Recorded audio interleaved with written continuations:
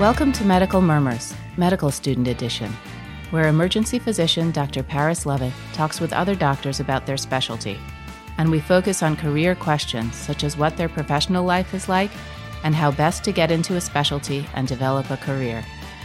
If you haven't already, we suggest that you first listen to the main Medical Murmurs podcast, featuring the same guest, before you listen to this one.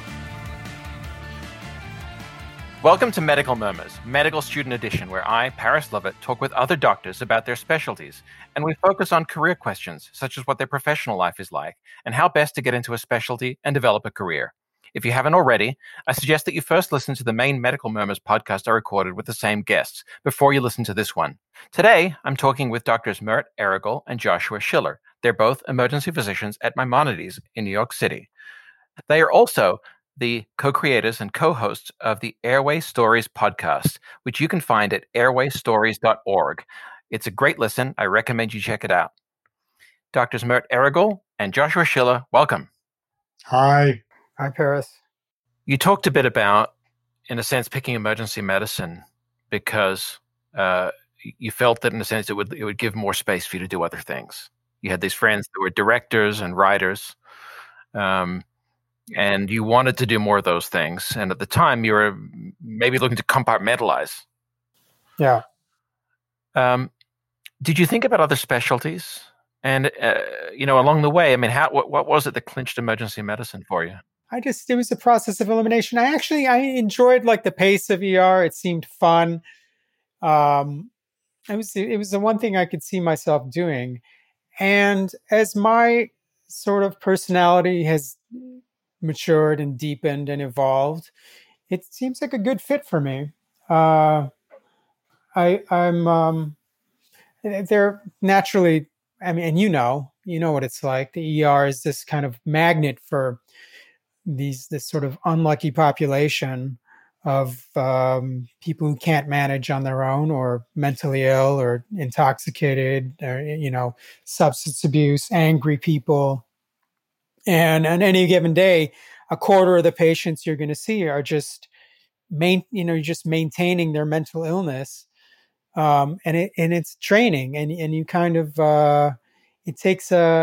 it affects how you treat other patients too. The guy who wants narcotics informs your relationship to all the patients who are there in good faith.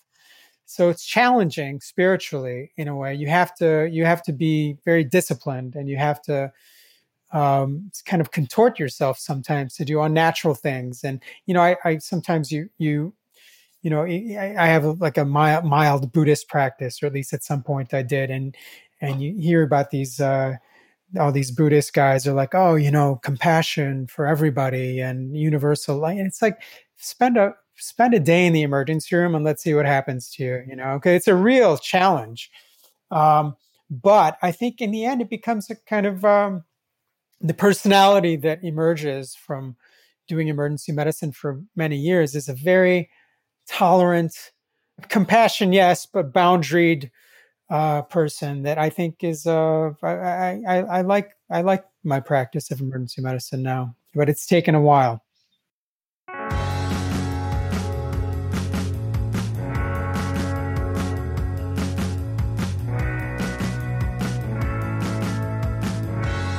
You are listening to Medical Murmurs, Medical Student Edition. I was wondering if, for each of you, you could talk about who you think is well-suited to emergency medicine and who might not be. You kind of know it when you see it. The medical student, rather, who is enthusiastic, energetic, is able to tolerate ambiguity, or at least is somewhat comfortable with it. The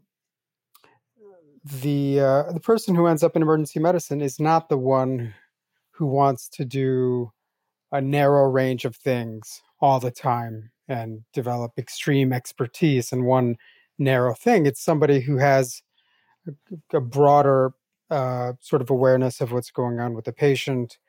And ER is about diagnosis, about figuring things out, and ultimately, in the sort of advanced stages of emergency medicine, it's a lot of pattern recognition Um, so it may be different than, let's say somebody who goes into radiation oncology. That might be a different personality type, somebody who does the exact same thing with great precision every single time.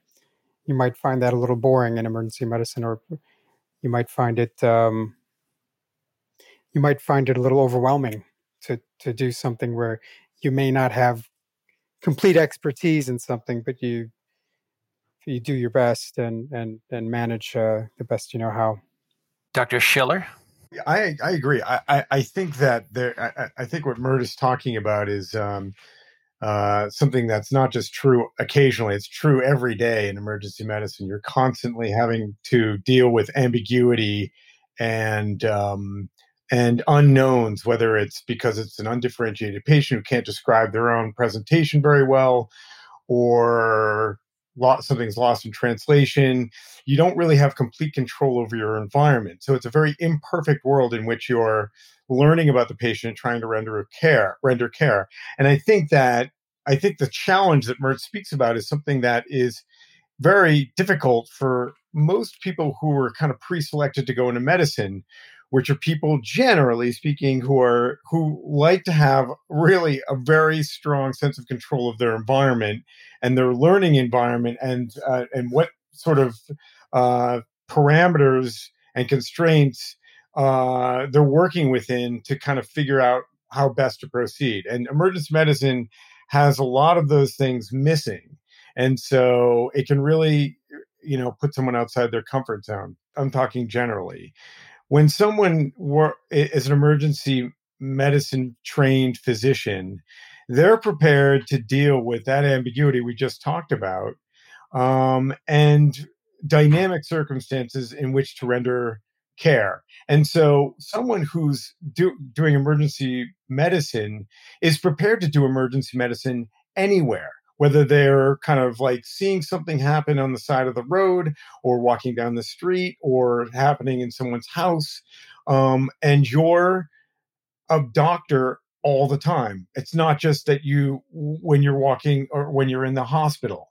And so I think emergency medicine physicians are people who are constantly vigilant to be a contributor to society, and, sort of like heal the ills of society, whether they're on a subway or, actually doing their job. It's a nonstop thing. And emergency medicine is predisposed to kind of practice in a resource poor or incomplete type of setting.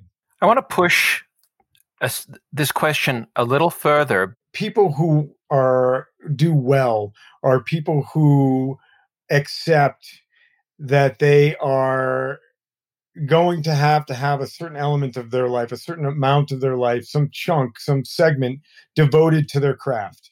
And if they solely look at medicine, emergency medicine, as a means to kind of provide income or, kind of provide a lifestyle for their family outside of the hospital, I think they may be fine physicians in terms of doing the things that are medically justified, but they may not necessarily be very happy. Yeah, I mean, I think there are some residents you can see as they go through their training, they develop this cynicism and expediency in how they take care of people, and you can just see that it's they may get results or they get the job done, but you can see that they're going to end up in a more cynical place in their practice and maybe not be as satisfied in the long term. So I do think that there's a moral component to good performance in emergency medicine. Listening to you guys say this, what's interesting to me is I can't think of any specialty right now that wouldn't say something similar. Right? When you're talking to anyone who's involved in selecting people for residency, right? I've been talking with people from every specialty. At least when they're presenting it to the outside world, I mean, they all talk about this is not for the dollars, this is for service, right? It would be nice to tease out what really differentiates emergency medicine. That's interesting. I mean, you have that perspective that we don't, because you do interview people from many different specialties, and I think it's I guess it's astute observation of the obvious that if you have a sense of meaning in the work that you do, that it's going to be more satisfying and rewarding. The thing about emergency medicine is if you don't have that meaning, it can be pretty brutal because you are interacting with this unlucky population in the emergency department who can test your uh, moral resolve, and it's easy to become cynical, I think, in ER more so than in OB or even the controlled environment of the operating room. Uh, so, what is it about people in emergency medicine who have longevity? Is that your question? I guess I think you have to have resilience and flexibility, and be able to let sometimes roll with the punches, know when to take a stand and when to, accommodate. You just have to be more selectively permeable, and I think it helps to have explicit awareness of this instead of just leaving it to your intuition, like understand exactly what's happening to you as a person and psychologically as you practice the craft.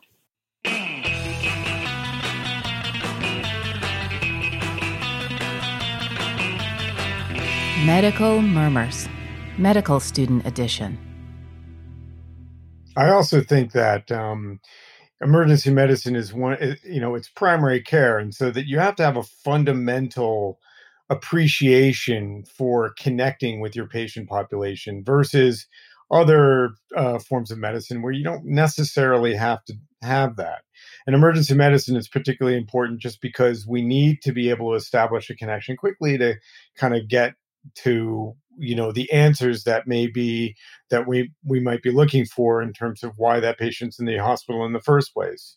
I think that quick rapport is a really interesting and differentiated element of emergency medicine. We have to make diagnoses based on history and physical, at least as much as and maybe more than any other specialty. And unlike someone in primary care, we don't have a 5-year relationship with the patient to leverage for that. Yeah. In emergency medicine, what ends up happening if you practice for many years and you see these patterns recur and recur, you just recognize the pattern. It almost looks like you're using the force to understand what's happening. I remember I had a senior attending when I was a resident. It was amazing. He would go talk to the patient, listen with his stethoscope, maybe. The physical exam is maybe a little overrated in the achievement of a diagnosis, and he would just walk out with the answer, and it was mystifying. But what you can't see is that he had years of experience seeing patterns and then looking for that pattern. Of course, that is fallible. You can get tripped up sometimes. And so you have to also be able to reason through difficult, challenging cases. But that more so than any other specialty, maybe. I mean, radiologists, I guess, do it with visual diagnosis of the X-ray or the CAT scan, but we're masters of the pattern recognition, which is it's not very much a forebrain, cognitive task. It's more like basal ganglia, like an unconscious understanding of things, and it takes time to achieve that, but it's kind of a wonderful thing. I mean, when you say that, I think you said that we're all superheroes of a different variety in the hospital. The emergency doctor is a special kind of superpower, with to recognize these hidden patterns. Well, it's interesting because this touches on a big set of paradoxes for me in emergency medicine. So you talked about the fact that there's so much variety that you have to see hundreds and hundreds of different presentations, right, that don't fit neatly in a box. But what's interesting is our job is to put them in a box. We take someone who says they feel they've got butterflies in their stomach, someone who says that they've got a scratchy feeling in their throat, and we turn them both into chest pain, right? right? And 6% of what comes in our door gets converted into the chest pain box, right? We turn something else into a flank pain, even though it doesn't always describe as flank pain. They may say it's actually down in their groin or in their testicle. And so what's interesting is because we are trying to take incredibly non-differentiated things and actually put them in boxes, we then have to work in the opposite direction and avoid cognitive biases, because you're relying on cognitive biases to do pattern recognition. You are relying on them. Otherwise, you couldn't do the the pattern recognition.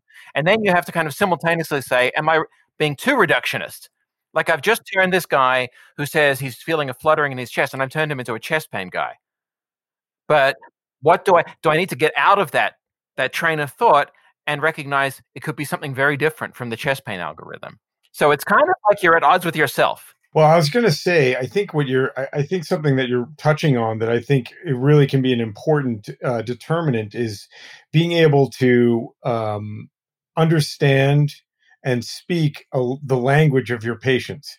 And I don't necessarily mean like knowing Mandarin or knowing, Spanish, Urdu. I'm talking about, knowing what kind of language a patient's going to speak, even if they're speaking English, such that, you sometimes may be determining whether a person actually has pain anywhere, or if that pain is sort of a manifestation of anxiety that is being caused by something else that might cause you to go down a totally different path than what the chief complaint states on the chart.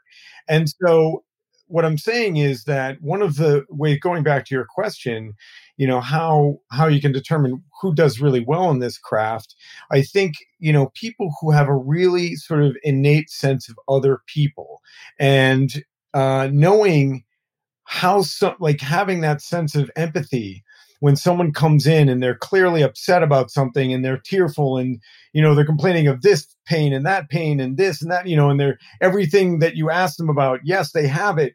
And you sort of have to weed out what's real versus what's not. Takes a certain amount of intuition that you're just sort of given, that you just sort of have innately, and also just paying attention to who your patient population is and how you relate to them. And I think some people just have a natural gift for relating to others, and some people really have to work at it. And that's why, emergency medicine is tricky. There's people out there who are just superstar test takers, and you put them in a controlled environment like Murda talked about, where medical students in particular and, certain other types of medicine type minds are very comfortable working within a very set environment. And they're perfectly fine, but get them out into the real world where there's ambient noise and, someone's not talking completely about what they really mean. And they have to rely on skills that they may not have. And so emergency medicine is really a great combination of having sort of, the medical knowledge, but really the applicability of that medical knowledge based on a social rapport that you have with the world around you that is sometimes very difficult to train. And that's why the residents I find most difficult to remediate are not the ones who are lacking medical knowledge. It's the ones that have problems with, say, professionalism or just kind of like, having people skills. Those types of issues are really difficult to train because most of the time they just don't have the innate gift that other people just have to be able to relate to their colleagues and their emergency room. I interviewed a psychiatrist at George Washington. He's called Lorenzo Norris. And he was talking about what makes him a better psychiatrist and also gives him fulfillment and longevity in his specialty. And he said the key is to stay curious. And I think that might apply to us too. If you don't come with a curiosity about the person, I think you can burn out. Totally. I absolutely agree with you. I think that I see it myself.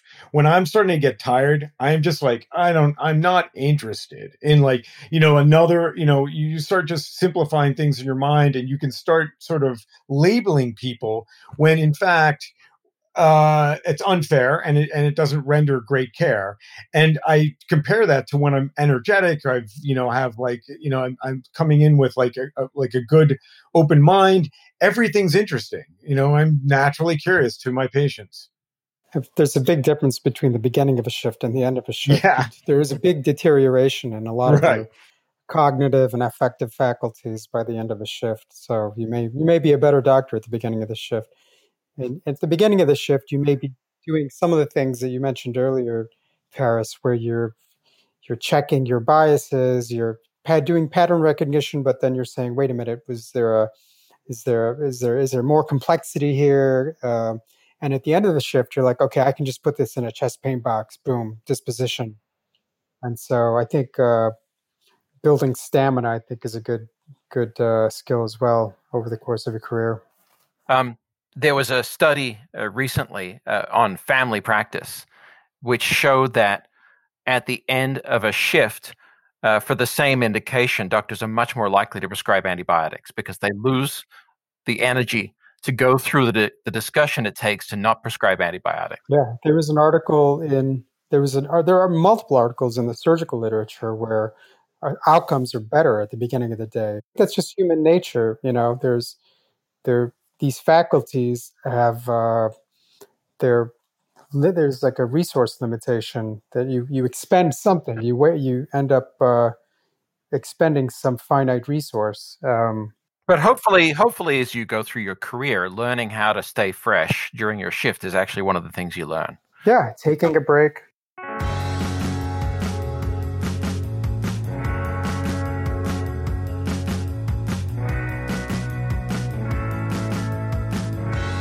You are listening to Medical Murmurs, Medical Student Edition. Tell me, guys, what's your advice for someone who does want to get into emergency medicine on how to best, how to maximize their chances of getting in?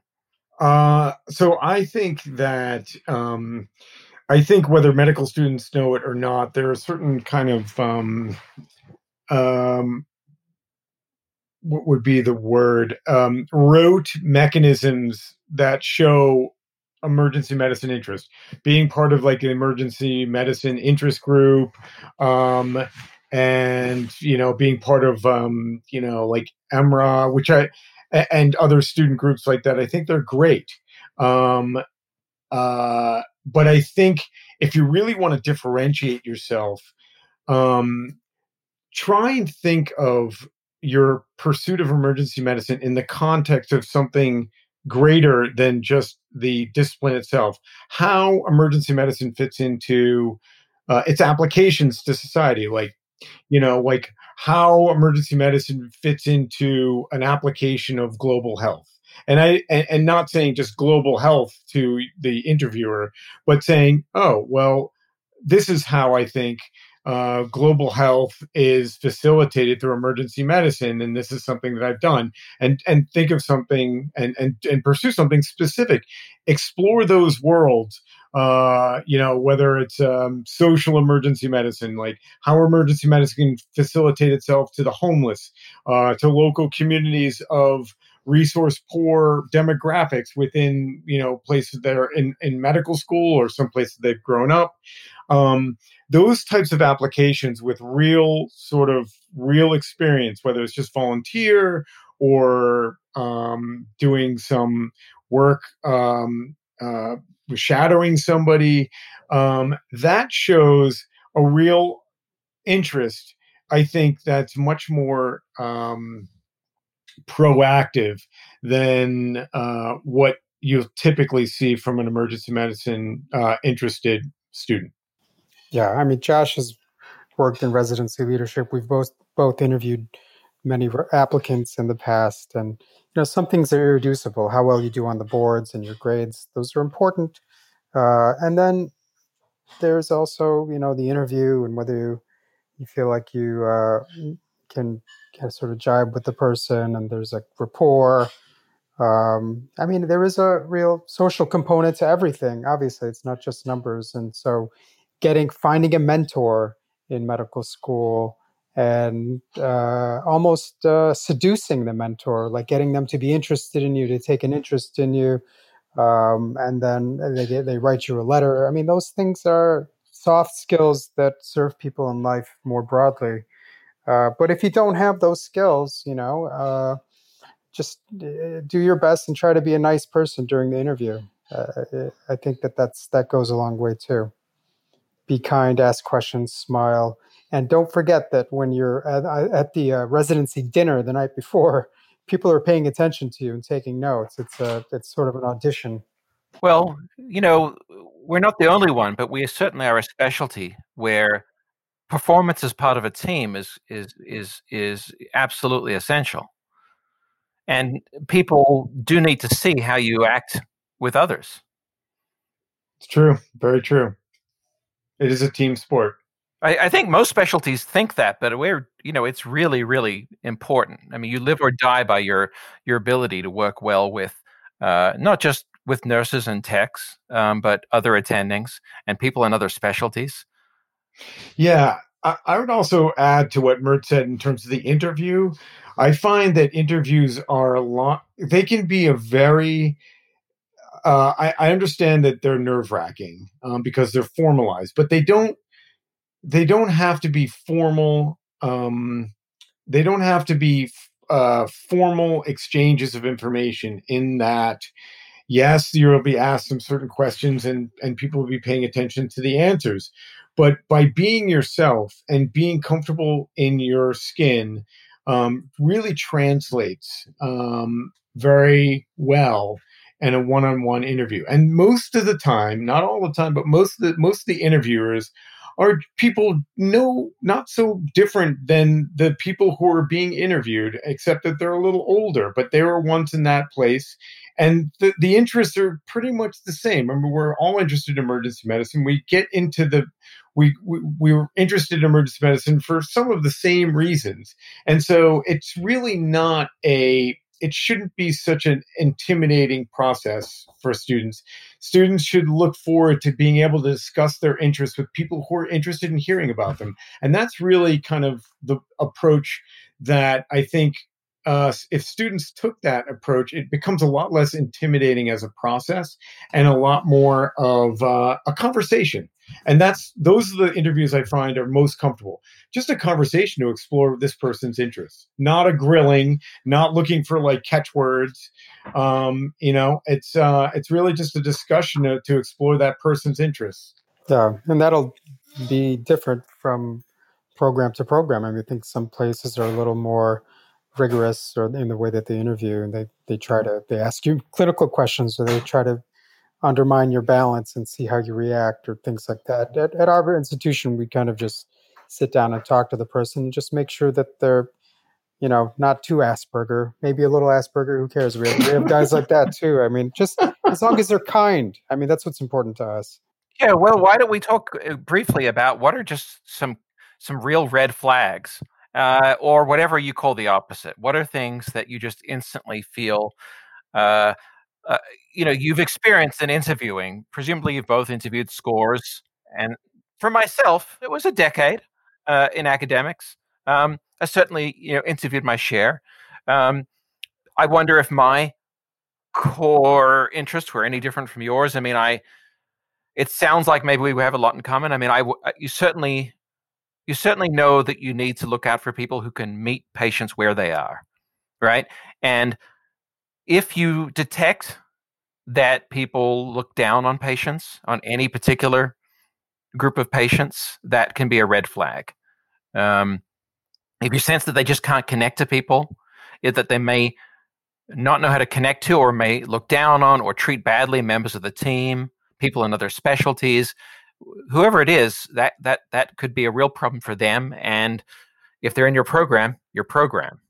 And then you do look for people who at least will be able to develop what we talked about earlier, that ability to develop pattern recognition, but also to be aware of people that shouldn't be put into a particular clinical box. Overall, maybe people, I've often had this line that they will work hard and try to do the right thing. I mean, if you're just trying to look, say, like broadly, what are we all there to do in a shift? We're there to work hard and do the right thing. And anything that gives me a tell as to whether I think they're going to do that was kind of what I was looking out for. I don't know how you guys feel about it.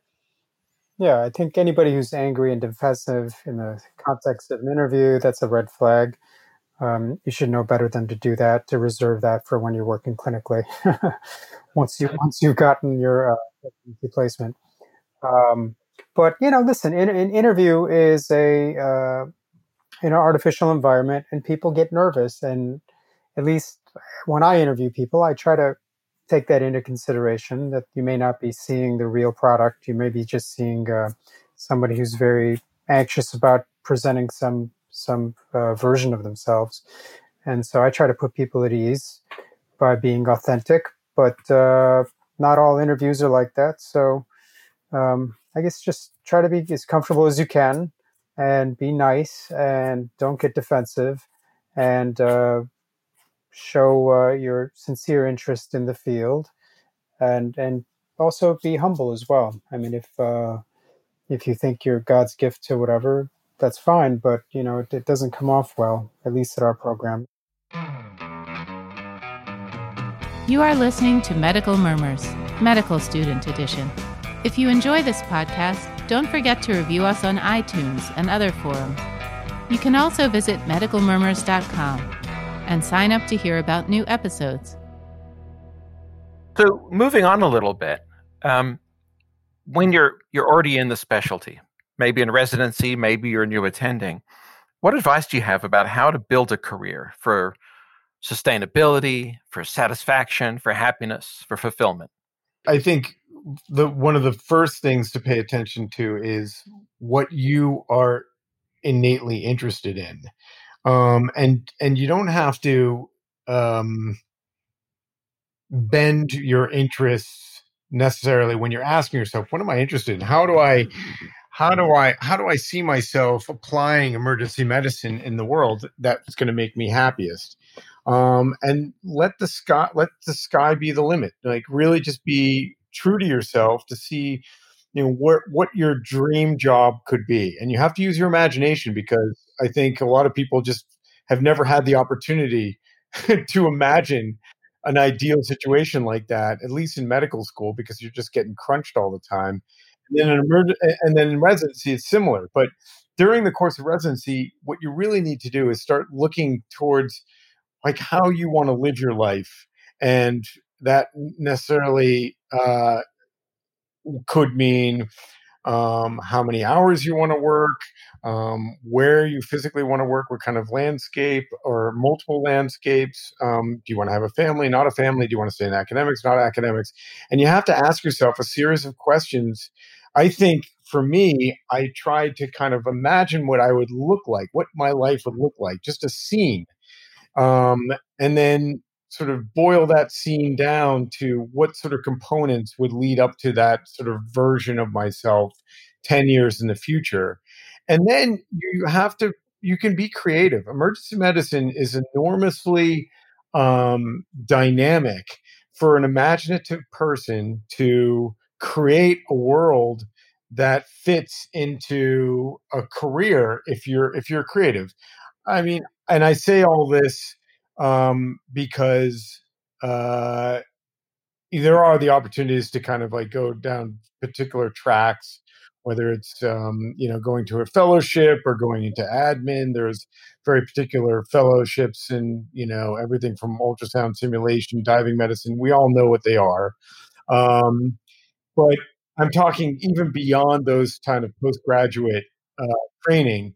Try and imagine what it's like to kind of like take that fellowship in, say, ultrasound and say, I'm also interested, you could think I'm also interested in like how emergency medicine fits in, in the world, like outside of America. And then you could say, well, ultrasound really could play a major role in practice in a resource poor area. And, you could start looking at some of the people who are doing that kind of stuff in the field. And there are, once you start looking, you'll see there are little pockets, little communities of people who have similar interests. And so once you start kind of like getting, forming some expertise with that, then you can kind of find a spot for yourself where a department may need that expertise. And you have to be like, at the bottom line is you have to be creative and you have to have energy to make that creativity work for you in terms of a career. Yeah, I think what you're going to do as a junior attending really depends on whether you're at an academic program or in the community. At the community, I can't really speak too much about that. I mean, I guess there's pretty much you're doing shifts. You may pick up a little bit of an admin role, but for the most part, you're working. Am I right? Do you know if that's the case, Paris? Like, I think you've worked in the community as well. Yeah, I've done both. It depends on the place.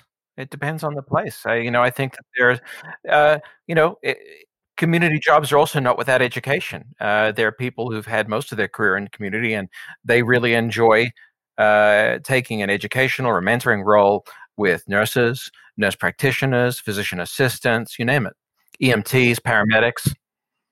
If you're in an academic environment, there are some well-trod paths that you can go on that make it easier for you. For instance, research.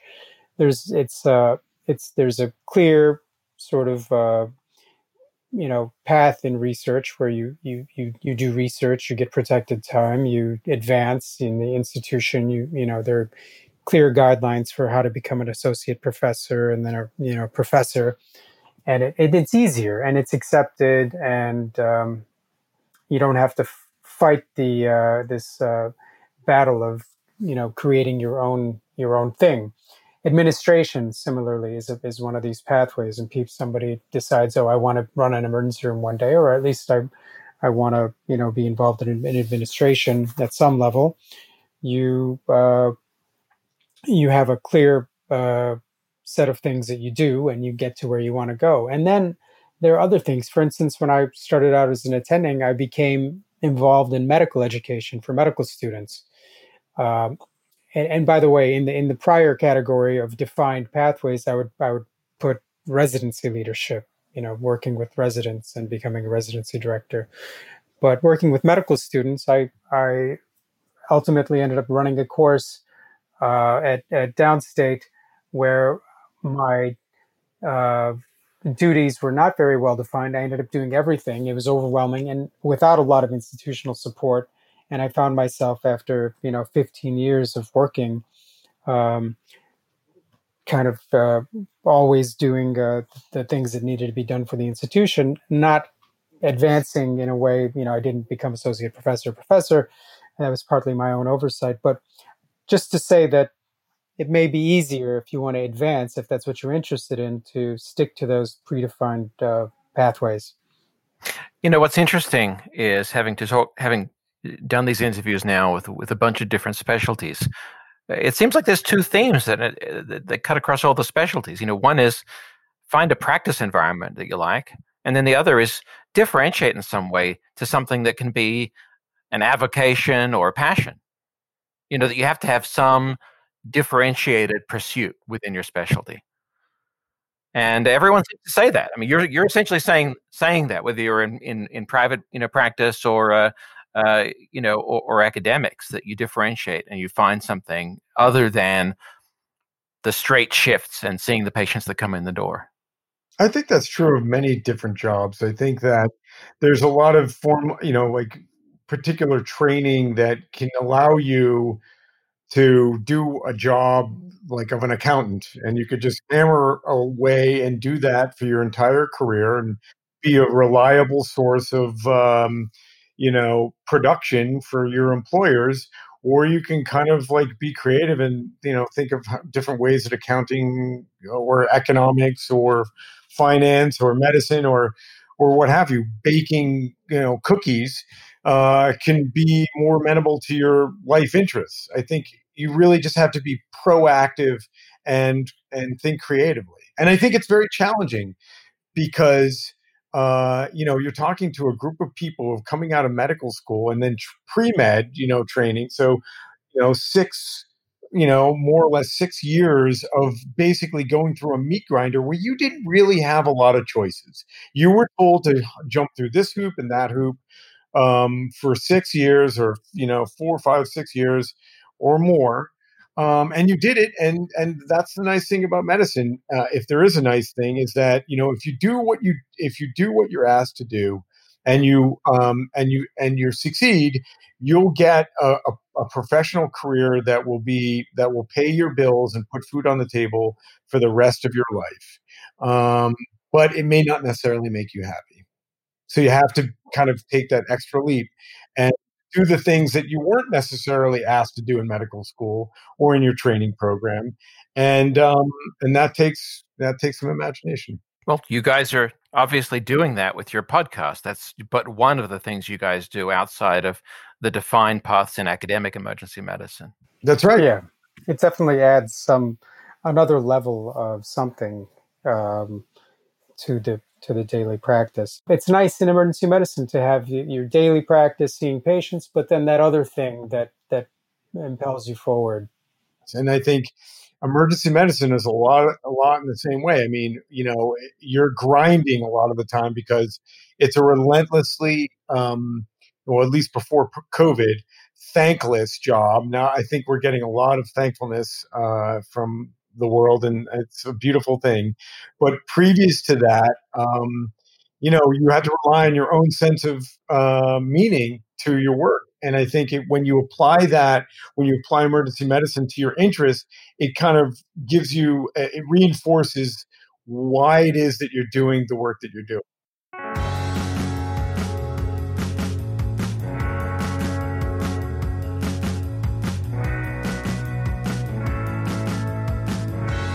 You are listening to Medical Murmurs, Medical Student Edition. So that's a great point to transition to what was going to be my final question, which is, can you guys talk about what you see as the highs and the lows in a life in emergency medicine? I think if you can imbue your work with meaning, that it improves it, and it makes it easier to do, more fun to do. And that's something that has to come from you. I mean, as Josh said, we're getting a big help during this COVID pandemic by the inherent meaning to the work that we're doing that's provided by society. And people are very proud of, being heroes and whatever, and you're getting the sandwiches or whatever shipped to your ERs. But in general, I think you have to create some sort of meaning there. So the high, I guess, emergency medicine is wonderful because you do a lot of the diagnosis in the hospital. Somebody comes in, you figure out their symptoms, and you do the diagnosis. You order the MRI or the CAT scan or whatever, and then you typically admit or discharge them, and other people manage the diagnosis that you've made. So that's fun. And the downsides of emergency medicine are that you're often the focal point of people's anger, frustration, fear. You have to learn to manage these difficult negative emotions. It's often mentally grueling over the course of a shift. As we mentioned, you are pushed to your limits cognitively. You deal with, difficult circumstances, and you have to have some resilience, and it's sort of, it can be challenging that way. I think one of the perspectives that we lose oftentimes in the emergency room is that we see these patients, they come into the emergency room, we do what Mert was talking about, we kind of work them up, diagnose them, send them on their way, or, with follow-up or admit them. And what I think sometimes gets lost when we're kind of doing that all day, all week, for months on end, is we lose the context from which these patients are coming from, and every once in a while I get I'm reminded that these patients are actually come from a life that's not just in the hospital, which is where we see them. And so you're walking down the street and you see a patient that you might have had, and at the grocery store or something like that. Like you see them as a person, as someone who's like living their life just like you are, and so they're it's much more of a relatable relationship as one human being to another, and they'll recognize you and they'll say something like, "Thank you so much." Or thank you. The relative of the patient will recognize you, and they'll remind you of the work that you did. Thank you so much for what you did to my dad. You were so kind to him, or whatever it happens to be. And then you'll ask about the patient, and you'll have this kind of like really sort of like wonderful relationship for a moment where you are part of that fabric of society that the patient comes to rely on when they come to a hospital. They come to rely on getting care. And I think emergency medicine gets short shrift in terms of its sense of continuity, because, we send them on their way and we never see them again, theoretically. But in real life, we actually do see them again.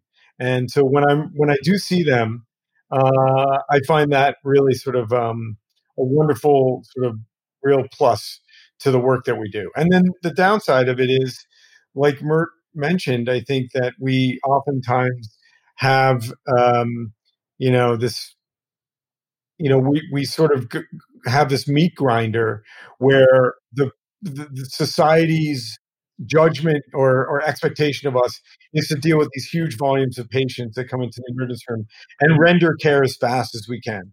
And it's terrible because we can't do it fast enough if it's really busy. And some of the patients' plights are very serious, if not of utmost seriousness. And so it can be very difficult to negotiate those constraints. You're put into a double bind where you have to do a great job in a very short amount of time and an overwhelming crush of people, and it's an unwinnable situation. So that's a depending on the shop where you're working, that can provide a lot of stress. I think that's the biggest stress of emergency medicine. It's not really dealing with the challenging medical presentations. You kind of get used to that over time, and you're trained to do that. It's like dealing with these unwinnable situations of a crush of patients. Everybody's upset and angry and equally,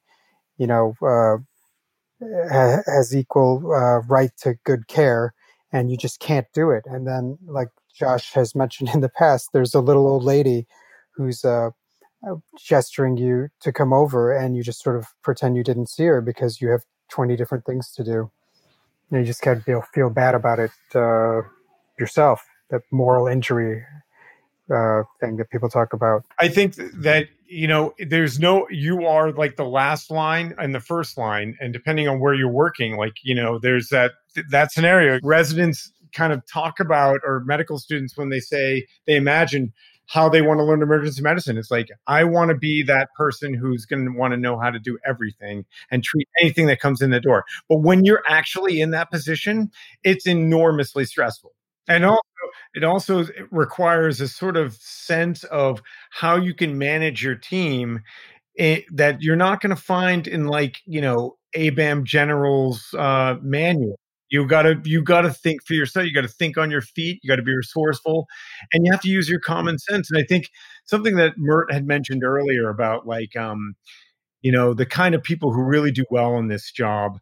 I think also, in addition to what Mert had mentioned before, I've noticed are people who really keep it cool, really sort of don't let the stress get to them outwardly, and they can talk and manage their team without showing that kind of stress, so that people can follow clear directions that are laid out in a non-stressful way, even if the walls are crashing down.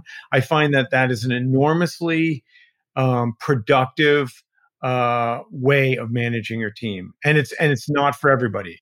It takes an enormous amount of self-control and self-possession to be that way. And also, let's not forget that you're well rested and you're well fed, and your the instrument of yourself is well tuned. Because even the most calm person, if they're sleepless and hungry, is going to turn into a quivering bag of anxiety. But the last thing I wanted to mention, and it's very important in emergency medicine, because it's kind of getting taken over by these private equity firms that don't really represent the best interests of the patient, and certainly not of the doctors. And this is something to watch out for as we move forward. I mean, these financial institutions are using medicine as a cash cow, and if you are working at a shop where your boss is one of these people, or beholden to one of these people, they're not going to have your back, and you feel more stressed, and it's not good for patient care. So at some point, I hope that physicians can come to some understanding that they actually do have power in these environments. And it's actually very important for the field, and not just emergency medicine, but they're buying up other practices as well, as apparently. Well, Dr. Mert Ergel and Dr. Joshua Schiller, thank you very much for joining me on Medical Murmurs Medical Student Edition. Thank you so much for having us. Paris, thank you. This is Medical Murmurs Medical Student Edition. This podcast was focused on career issues of particular interest to medical students and prospective medical students. We suggest you also listen to the main Medical Murmurs episode featuring the same guest, discussing a wider range of issues and sharing stories for a more general audience. Check it out.